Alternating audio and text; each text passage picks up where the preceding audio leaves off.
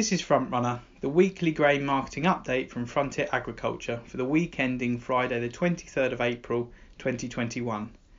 Presented to you this week by Ollie Wilson. I'm a farm trader based in the southeast. Now let's start with wheat. Persistent cold, dry weather affecting much of the US and Western Europe, coupled with ongoing Chinese demand, drove wheat and corn markets sharply higher this week. Chicago Board of Trade wheat futures have gained over 8% since last Friday's close and are trading over $7 per bushel, bringing them to their highest level since May 2014. European new crop wheat futures have been equally impressive, setting new contract highs. London November 2021 wheat futures are now £26 per tonne above their end of March low. US winter wheat crop ratings were unchanged on the week, with 53% rated good to excellent, which is 4 points below last year. However, subsequent reports from Oklahoma of frost-damaged winter wheat helped galvanise speculative buying. Corn planting reached 8%, which is average for this time of year, but the cold US weather conditions are seen in delaying the crop establishment and yield potential, therefore adding more demand for depleted old crop supplies. Record low April temperatures coupled with a lack of rain is increasingly concerning for wheat crop production potential in Western Europe. There have been rumours of China buying a further 1.5 million tonnes of US corn, and reports that the country had also bought between 500,000 to 600,000 tonnes of new crop French wheat for shipment between July and September. It is thought the astute Chinese buyers secured their purchases earlier this month ahead of the subsequent wheat price rally. China has bought approximately 1.6 million tonnes of French wheat in each of the past 2 seasons. The Agricultural Attaché report produced by the USDA Foreign Agricultural Service in Beijing sees China importing 28 million tonnes of corn this season, a huge jump on last season's total of 7.6 million tonnes. The April estimate from the United States Department of Agriculture was 24 million tonnes.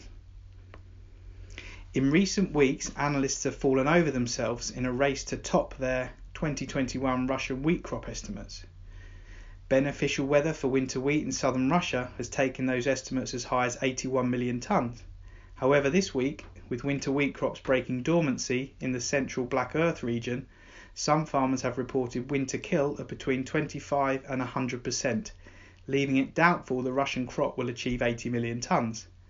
This has led to analysts to cut their estimates, with the highest now at 79.5 million tonnes. Corn crops in South America have endured long spells of adverse weather, which has raised concerns for production potential and, in recent weeks, added strong support to world grain markets. Heat and dryness have persisted in much of Brazil.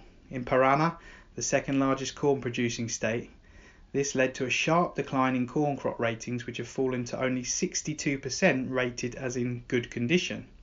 This is down from 76% the previous week and 92% the week prior. However, in Argentina, the Rosario Grain Exchange has increased its country's corn production estimate from 48.5 to 50 million tonnes due to a higher planted area than anticipated and strong yields in the Cordoba region. In April, the USDA cut its corn production estimate for Argentina to 47 million tonnes, with other analysts predicting lower output. Now let's turn our attention to what's been happening with barley this week. Slow grass growth due to the cold April, return of confidence to the hospitality sector, and the possibility of a slightly later harvest have sparked new buying interest for old crop feed barley, with the majority of this interest coming from the southwest, northwest and Yorkshire feed compounders.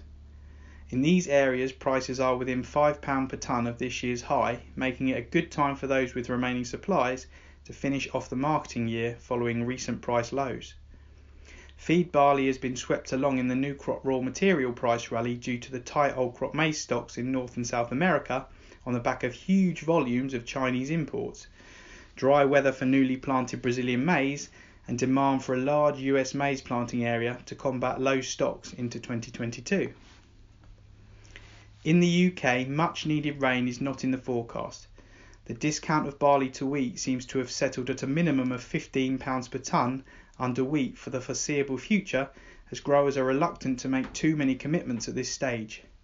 At these prices, compounders are likely to switch to alternative raw materials. Taking a look now at oilseed rape. Domestic prices of oilseed rape have been up more than £20 per tonne across the board in the past week, leaving the market to question how high prices will rise. The global demand for oilseeds products is proving to be very static. The market is recognising this low global stock level and is attempting to ration the demand through higher prices with little effect. US soybeans are a good example of this strategy failure.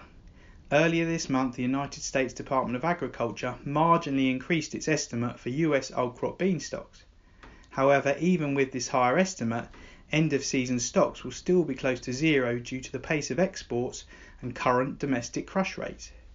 Chicago Board of Trade meal and oil futures found new contract highs this week, but in the meantime old crop oilseed rape crush margins have been reduced to zero. However, they remain encouraging for crushers on new crop. The market remains extremely volatile, all due in part to the conditions we see in many parts of the oilseeds grain regions around the world, particularly in Western Europe. Now let's have a look at pulses. Trading in old crop beans remains remarkably sluggish. Values have not changed over the week and trades have been mainly limited to some short covering with no consumer interest. At current values there is now little difference between old and new crop supplies, but as most farmers do not want to carry stock, we are unlikely to see any market movement. With continuing concerns over lack of moisture, no new crop bean trades have been reported. Growers are reluctant to commit sales and buyers refuse to follow the volatile prices driven by the wheat market. And finally, I'm going to finish this report by taking a look at the fertiliser market. Pricing on farm for UK ammonium nitrate markets has remained static this week. Spot demand has been good considering the cold dry weather currently in the UK.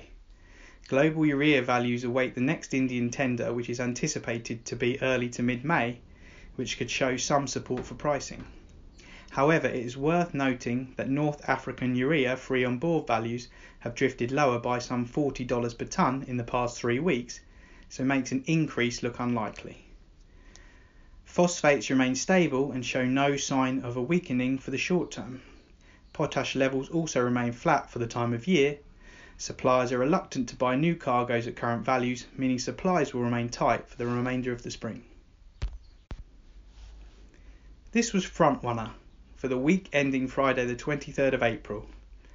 If you like grain advice on grain marketing, get in touch with us directly or speak to your local Frontier Farm trader. All Frontier customers have access to live market pricing and online grain trading in the MyFarm farm management platform.